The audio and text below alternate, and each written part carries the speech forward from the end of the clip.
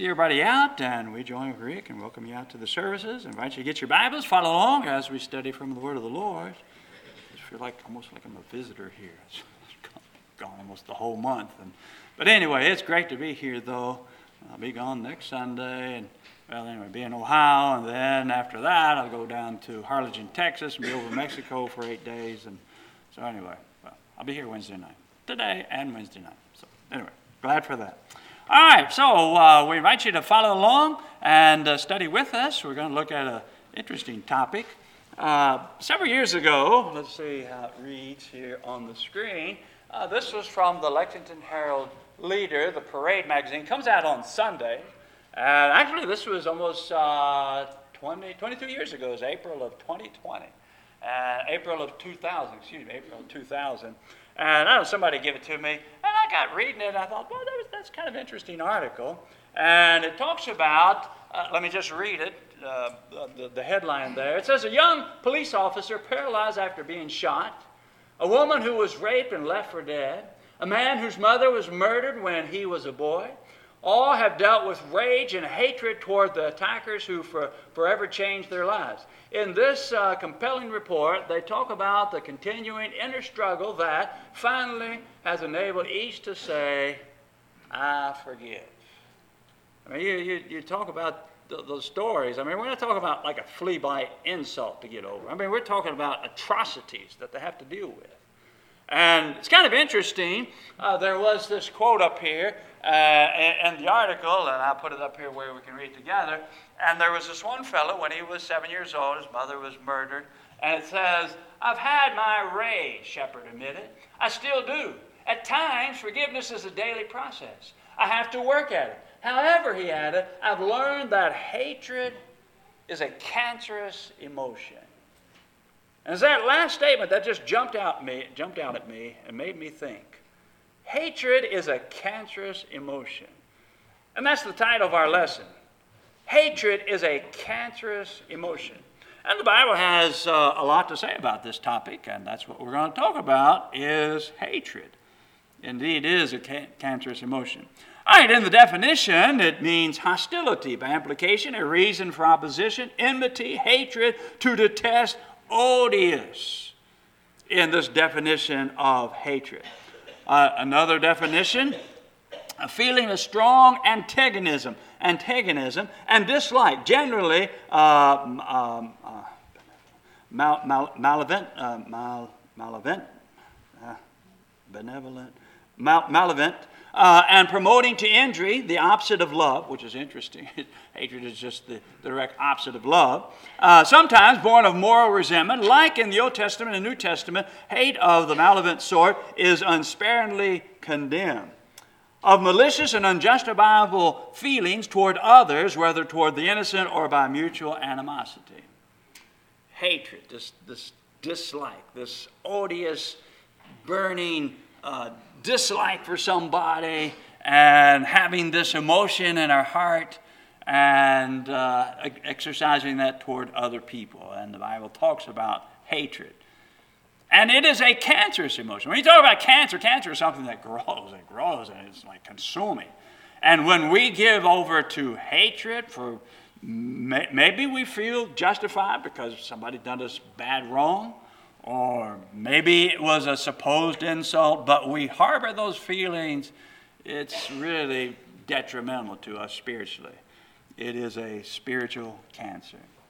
All right, hatred is of the flesh. It's certainly not of the spirit. It is described as one of the works of the flesh. There in the book of Galatians chapter 5, verse 19, now the works of the flesh are manifest, that is, they're clearly evident.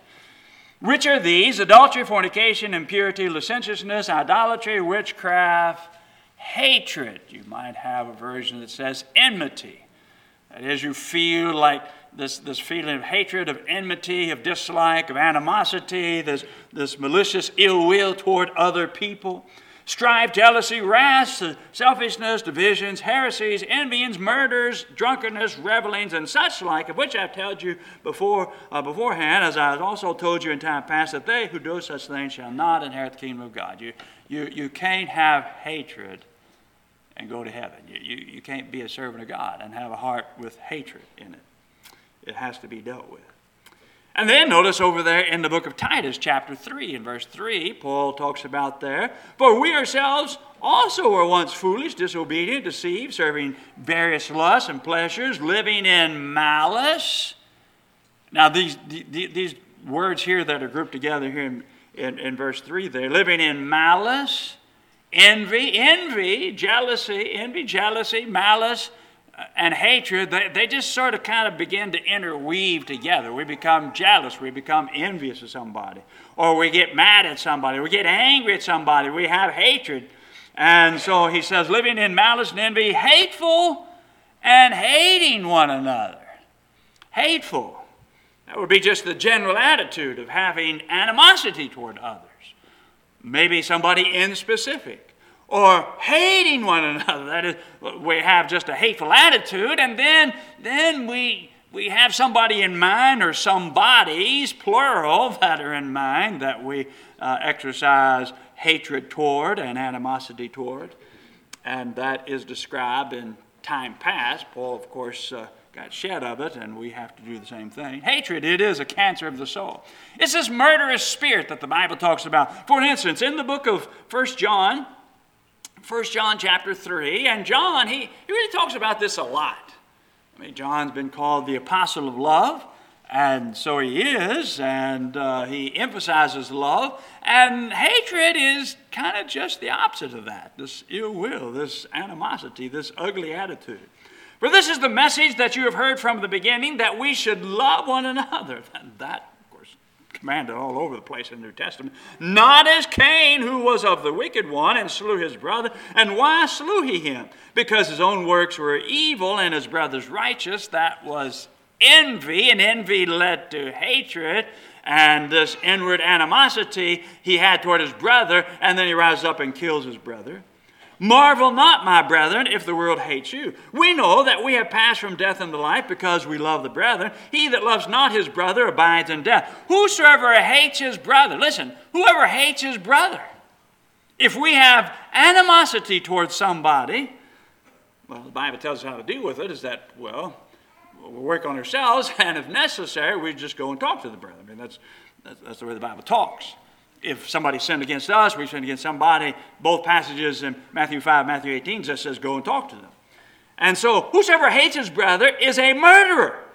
And you know that no murderer has eternal life abiding in him. You cannot harbor ill feelings toward your brother, toward other people. It's a bad thing. It's a cancerous emotion. I mean, here are people that suffered tremendous things. I mean, tremendous hurt. Not some little insult, not some little slight, but I mean really just horrible things. And they learn that it's a cancerous emotion just to harbor hatred in your heart for whatever atrocity has been heaped upon you that may be real or perceived. And then notice something else as we notice there in the book of Numbers chapter 35. Interesting, the book of Numbers talks about animosity and hatred, and then carrying out the overt act of murdering as opposed to an accidental death. But if he pushes him from hatred or hurls at him by lying in wait, that he dies, or in enmity strikes him with his hand, that he dies, he that struck him shall surely be put to death, for he is a murderer. The avenger of blood shall slay the murderer when he meets him. But if he pushes him suddenly without enmity, that is some sort of accident. You just sort of bump somebody. Maybe you're walking along and you bump somebody and they fall off the edge and they fall down and get hurt. Well, that was an accident. Or cast upon him anything without lying in wait. That is, you're throwing rocks and somebody just passes by. You're up on the ladder and something falls down by accident. Well, it's an accident. Or used any stone by which a man may die, seeing him not, and cast it upon him that he dies, and he was not enemy, neither sought his harm, then the congregation shall judge between the slayer and the avenger of the blood according to these judgments. Now, if it was an accident, okay, make the determination if it's an accident, okay, but if there was enmity, there was these bad feelings. And harboring these bad feelings, and then exercise that by carrying it out, well, then that would be murder. That would certainly be wrong. Over in the book of Genesis chapter 37, we got another example of hatred in the hearts of people, of 10 of the sons of Jacob. It says, these are the generations of Jacob. Joseph, being 17 years old, was feeding the flock with his brothers, and the lad was with the sons of Bilhah, and with the sons of Zilpah, his father's wives. And Joseph brought unto his father an evil report. Well, because they weren't doing quite good. They felt like he was a tattletale. I mean, he's just reporting. I mean, he's young. He wasn't trying to be mean. It's just that, I guess he's just telling the way it is. Now, Israel loved Joseph more than all his children because he was the son of his old age and made him a coat of many colors. Now, Joseph isn't guilty of wrongdoing. I mean, this was the fault of Jacob being and showing partiality. And because of showing partiality to him, as opposed to the 10 older brothers, it says, when his brothers saw that their father loved him more than all his brothers, it says they hated him. I guess if they should have had hatred, it should have been toward their dad for showing partiality, for their wrong, I guess. I mean, they should have hated the partiality of their father, but they had animosity toward their younger brother. They hated him, and they could not speak peaceably unto him. And then it talks about Joseph having this dream and about how all of his brothers would someday bow down to him. And, of course, they didn't like that. And they thought, there in verse 8, his brothers said unto him, shall you indeed reign over us? Or shall you indeed have dominion over us? And they hated him yet the more for his dreams and for his words.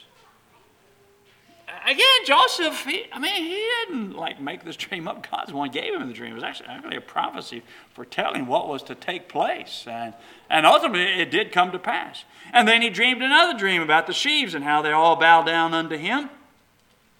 And then it says in verse 11, and his brothers envied him, but his father observed the same. So you see, envy and hatred, jealousy, hatred, they get coupled together. We look at the good that befalls somebody else. We ought to be rejoicing and glad that good befalls people and rejoice for God blessing them and them using it in the service of the Lord. But sometimes jealousy and envy leads to hatred and animosity and this ill feeling within, this murderous spirit. And it prevents us from loving God. Let's go back to 1 John. We're in 1 John chapter 4, number 20 and 21. 1 John chapter 4. If a man say, I love God. Oh, I just love the Lord. But then he hates a brother. He hates a sister for whatever reason. I don't know. There's no reason ever to hate anybody. Even the people that do wrong. We don't have reason and justification to hate them. We can hate deeds. We can hate sin. We'll talk about that in the last point. I mean, the Bible talks about how Jesus hated iniquity and hates wrongdoing. Problem is, of hating wrongdoing, we transfer that to the wrongdoer, and we hate the person that's doing it. And we're not justified hating people. So if a man says, I love God, and hates his brother, he's a liar. Well, that's pretty bold. That's pretty plain. For he that loves not his brother whom he has seen, how can he love God whom he hath not seen? I mean, here's your brother, here's your sister. You can see them, and you have hatred and animosity toward them. Well, don't claim to love God and have these ill feelings. And this commandment we have from him, that he who loves God loves his brother also. And so if we have these feelings, we better deal with it, because we can't be loving God. If you can't love, and if you're not loving God, you can't go to heaven. I mean, we've got to love the Lord Jesus Christ. And this hatred, this cancerous emotion that we're talking about, it's a self-deceiving attitude. When we harbor bad feelings toward others, it creates self-deception within our heart. Look also in 1 John chapter 2 now. 1 John chapter 2 in verse 9. In 1 John chapter 2, there, notice there in number 9, he that says that he's in the light and hates his brothers in darkness even unto now. If we have bad feelings, this animosity, this enmity, this hatred, this to abhor somebody in our heart, we're in darkness. He that loves his brother abides in the light, and there's no occasion of stumbling in him. But he that hates his brother is in darkness and walks in darkness, and notice, and knows not where he goes, because his darkness has blinded his eyes. We are self-deluded. We are self-deceived, thinking that we can hate people and hate our brother and somehow be a child of God and be right in the sight of the Lord. It's not so. Notice there in the book of Proverbs, chapter 10, verse 18, he that hides hatred with lying lips, and he that utters a slander is a fool. We can't have hatred in our heart. It is a self-deceiving kind of attitude, and we might try to cover it up. And, we give the lip service, oh, how I love Jesus and love one another. We sing the song, and, we love the brethren. But really, we have hatred in our heart. No. We're just trying to cover it up. We're deceiving ourselves. Notice also there in the book of Proverbs, chapter 26, in Proverbs chapter 26, verse 24, he that hates disguises it with his lips and lays up deceit within himself. When he speaks graciously, believe him not, for there are 7 abominations in his heart. Whosoever's hatred is covered by deceit, his wickedness shall be revealed before the whole assembly. Ultimately, it sort of catches up with us. I mean, we may put on the pretense that we love our brothers and sisters, but then we have this animosity. No, it ultimately has a way of coming out, and it creates problems. And something else is that when we have this hatred, really, we hurt ourselves more than anybody. I mean, the person that we have hatred toward, we might do them harm.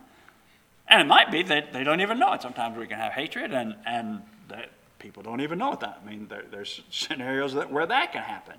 But ultimately, when we have this hatred, ultimately we're going to hurt ourselves. Notice there in Proverbs chapter 26, notice there in verse 27, whosoever digs a pit shall fall in it, and he that rolls a stone, it will return upon him. So here we're digging a pit for somebody to fall in to cause them harm, but be careful, we might be the one that falls in it. Or here we're going to roll a stone and we're thinking we're going to hurt somebody, but really it might come back upon us. And the classic example of that will be in the story of Esther there in chapter 5. In the story of Esther, you have Haman, who is kind of up in the administration. Esther is queen. She happens to be a Jew. They just don't know about it. And she has an uncle named Mordecai who doesn't bow down to Haman, and Haman feels like everybody needs to fall down and just like worship him like he's some sort of deity, and of course Mordecai doesn't do that. And Haman, he's like got it in for Mordecai. And it's not enough that he wants to destroy Mordecai. He decides, well, he's Jew, and I'll just kill all the Jews. I mean, just the hatred spreads from Mordecai just to the whole race, just going to get rid of all of them. And he's plotting and planning. It says in verse 9, then went Haman forth that day, joyful and with a glad heart. But Haman saw Mordecai in the king's gate, and he stood not up, nor trembled before him. He was full of indignation against Mordecai. Here he's angry. And he has hatred, and this indignation and anger and hatred is in his heart. Nevertheless, Haman restrained himself, and when he came home, he sent and called for his friends and Zeresh, his wife. And Haman told them of the glory of his riches and the multitude of his children and all the things which the king had promoted him, and how he advanced him above all the princes and the servants of the king. Now, I was just stop and think. I mean, he's got a great job. He's been promoted. He's got a wife. He's got children. He's got friends. He's got money. He's got all these things. But he's got this hatred. And this hatred's growing. I mean, it's gnawing at him. I mean, he can't even be happy. Notice what it says. And Haman said, moreover, yea, Esther the queen, did no man come in with the king unto the banquet that she had prepared but myself? And tomorrow I'm invited unto her also with the king. Yet all this avails me nothing, so long as I see Mordecai the Jew sitting in the king's gate. I mean, here it's just like I've got all these good things, and he couldn't enjoy them. Why? Because his heart's filled with hatred. Animosity for Mordecai. Then Zeresh, his wife, and all the friends said to him, let gallows be made of 50 cubits high, and tomorrow speak you unto the king that Mordecai may be hanged thereon. And then go you merrily with the king into the banquet. And the thing pleased Haman, and he caused the gallows to be made. So here he's building gallows to string up and to hang up Mordecai to vent his hatred and animosity. And ultimately, he is the one that will be hung upon his own gallows. It comes back. I mean, you can't sow to the wind and not reap the whirlwind.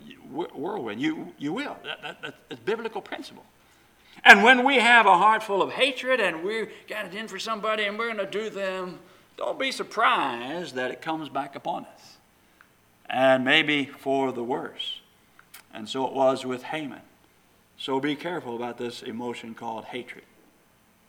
Something else as we study about it, it will cause us to stir up trouble. Proverbs chapter 10, verse 12. Hatred stirs up strife. We have this hatred, we have this foul attitude, and we just want to stir up trouble. But love covers all sins. Love practices forbearance and kindness and patience and those types of qualities, enduring all things as the love chapter talks about. But no, hatred, it stirs up trouble. And then notice on, as we study about this topic, words are used to vent our hatred. There in the 100th Psalm, in Psalm 109, verse 3, they surrounded me also with words of hatred and fought against me without a cause, David says. You see, when people have hatred, ultimately it comes spewing out in words or deeds. Sometimes it's you rise up and kill, just like Cain rose up and killed his brother. He had this animosity, he had this jealousy, and this anger and this hatred, and ultimately kills his brother. Sometimes it'll be words. Maybe we're a little bit more reserved and think, well, we don't want to kill somebody because, you could get in trouble and you could go to jail and you could go to prison. And so then we just vent it with words. And we shoot with the words, arrows, and throw out slashes with a sword of our tongue to cut and to hurt and to maim. Hatred. It's a cancer of the soul. It's a cancerous emotion. I mean, somebody speaking from experience, as we see in the article, it's a cancerous emotion. And that's why they learn just to forgive. And just let the Lord take of it. Really, that's the Bible exhortation about it. And even hatred can be directed toward God. I mean, God? I mean, what did God do to this person? There in Romans chapter 1, verse 30, talking about how people rejected God and how they just plummeted into moral anarchy. It says, backbiters, haters of God, despiteful, proud, boasters, inventors of evil things, disobedience to parents. Haters of God. How could a person hate God? I mean, the creator of heaven and earth, the benevolent, merciful, compassionate God. How could you hate God? But hatred can grow in the heart that you would hate God, and that's not good. You don't want to hate God. I mean, you don't want to take God and begin to challenge him and to show animosity toward him, because that's not going to have a good outcome. It's not going to have a good outcome in general, but certainly against God and against others and our brother and other people, to have this hatred, this animosity, this ill will in our hearts.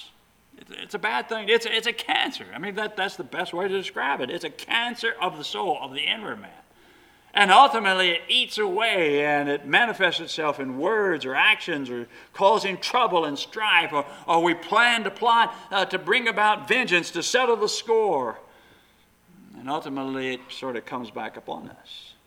Yeah, it's truly a cancer of the soul. And really, I think the advice of Romans chapter 12 really kind of gives us insight of how to deal with hatred and feeling like, we've been done unjustly, we've been done unfairly. And Romans chapter 12 kind of gives us the insight to say, well, we're going to let God take care of that. We need to be praying for people that are enemies. I mean, Matthew chapter 5, pray for your enemies, do good to them. And Paul is going to talk about that here. Dearly beloved, avenge not yourselves, but rather give place unto wrath. For it is written, vengeance is mine, I will pay, says the Lord. The way to settle it is like, okay, we're just going to let God take care of it. Maybe what was done was absolutely wrong. It was horrible what was done, but I'm not going to harbor the feelings. I'm not going to figure out how I'm going to settle the score and how I'm going to take care of it and bring about this vengeance and bring about this satisfaction. No, we turn that over to God. We're going to let God handle that. What we need to be busy about doing is praying for them and get rid of these bad feelings in our heart. Therefore, if your enemy hungers, feed him. If he thirsts, give him drink, for in so doing you shall heap coals of fire on his head. I mean, if you feel like you have to do something, do something that's good. Do something that's good to this person that will be as if it were heaping coals of fire. Just make him feel like a creep by saying, well, I hope you get a promotion in your job. I hope you win the Publishers Clearinghouse sweepstakes. I hope good will come your way. Be not overcome of evil, but overcome evil with good. The problem is with the flesh. The flesh, we want to respond. As we've been treated and people treated us bad, we want to heap it back in the same. We've received animosity or hatred and maltreatment, and then we want to give it back to them. I mean, we just, I guess it's from the sense of justice. And we feel like we've got to give it back to them. But it's not our place. Vengeance is mine. I will pay. So the Lord will take care of these matters. And if we just turn it over to the Lord, and we be busy about praying for people and to forgive from the heart, doesn't mean that they're forgiven in God's sight. It's just that I'm not going to harbor the feelings about it. And I'm going to just trust in God that God will hopefully maybe turn them around. And as we began there in Titus chapter 3, we've done some bad things in our life, sometime or another. We've had bad feelings, and we've said some things that weren't right and did things that weren't true, and we've been forgiven. So, we need to be willing to be ready to forgive. And the best way is to say, okay, I'm not going to hold these feelings. Yeah, they may not be doing right, and they're at odds with God, and so I'm just going to pray for them. That's what we do in dealing with our enemies, and do them good, not pour fire upon fire. You don't fight fire with fire in these kind of situations. We fight fire with good by doing good things, by pouring out love and benevolence and good attitudes. And then, as I mentioned, let's look at that last point there. And that is, we can hate sin. The Bible talks about that, of hating sin and wrongdoing. Over in the book of Hebrews chapter 1, verse 9, it says, talking about Jesus, it says, you loved righteousness and hated iniquity. Iniquity is lawlessness, everything that's contrary to the will of God. Christ hates wrongdoing. Therefore, God, even your God, has anointed you with oil, the oil of gladness above your fellows. And then there in Revelation chapter 2 and verse 6, but this you have, that you hate the deeds of the Nicolaitans. And Jesus says, which I also hate. I hate the deeds. Our problem is, we can hate sin. We can hate the deeds. It didn't say that the Ephesian brethren hated the Nicolaitans. That's not what it said. It didn't say that Jesus hated the Nicolaitans. No, it said hated the deeds of the Nicolaitans, the thing they did, the sin, the transgression. That's what that we despise, that we don't like. But our problem is that then we transfer it to the person, and we have animosity toward the person, and that gets us in trouble. So we can hate wrongdoing. Yeah, the Bible talks about that. But don't ever hate people. It is a cancerous emotion. Hatred, a cancerous emotion. Well, we extend the invitation to kind of talk about something else, and that is forgiveness. We all need it. God has a plan of salvation. If we be guilty of hatred, we be guilty of killing somebody with words, or literally killing somebody. We actually took somebody's life. It's possible we can be forgiven. That's the great thing about God. Forgiveness is offered to us through the Son of God.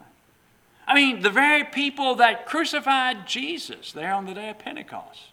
Peter says, you through wicked hands have crucified and slain the Son of God. And yet forgiveness was offered to them also for their hatred. And they saw the wrongdoing and they saw the mercy in Christ Jesus. The plan of salvation is that we hear this gospel, this good news that Jesus is going to forgive, no matter what. We've got to believe in the message of Jesus' death, burial, and resurrection, that he's the Savior. If we be willing to repent and turn, we're going to have to turn from this bad things that we do, bad attitudes, bad disposition, bad action, bad deeds. And that we be willing to confess our faith before men and then be baptized, immersed in water for the remission of sin, being buried with him in baptism. As Paul said, or Peter said there in Acts 2, verse 38, repent and be baptized, every one of you, in the name of Jesus Christ for the remission of sins. We come up out of that watery grave, cleave unto the Lord. And whatever it might be that we struggle with, that we just look to the Lord to help us overcome and to be the kind of people we'd have to be. And if we do come back to repentance and prayer. We're going to sing this song in encouragement. If there's one here, even this morning, that needs to step out and obey the gospel, we can help you in any way. You come and let us know while together as we stand.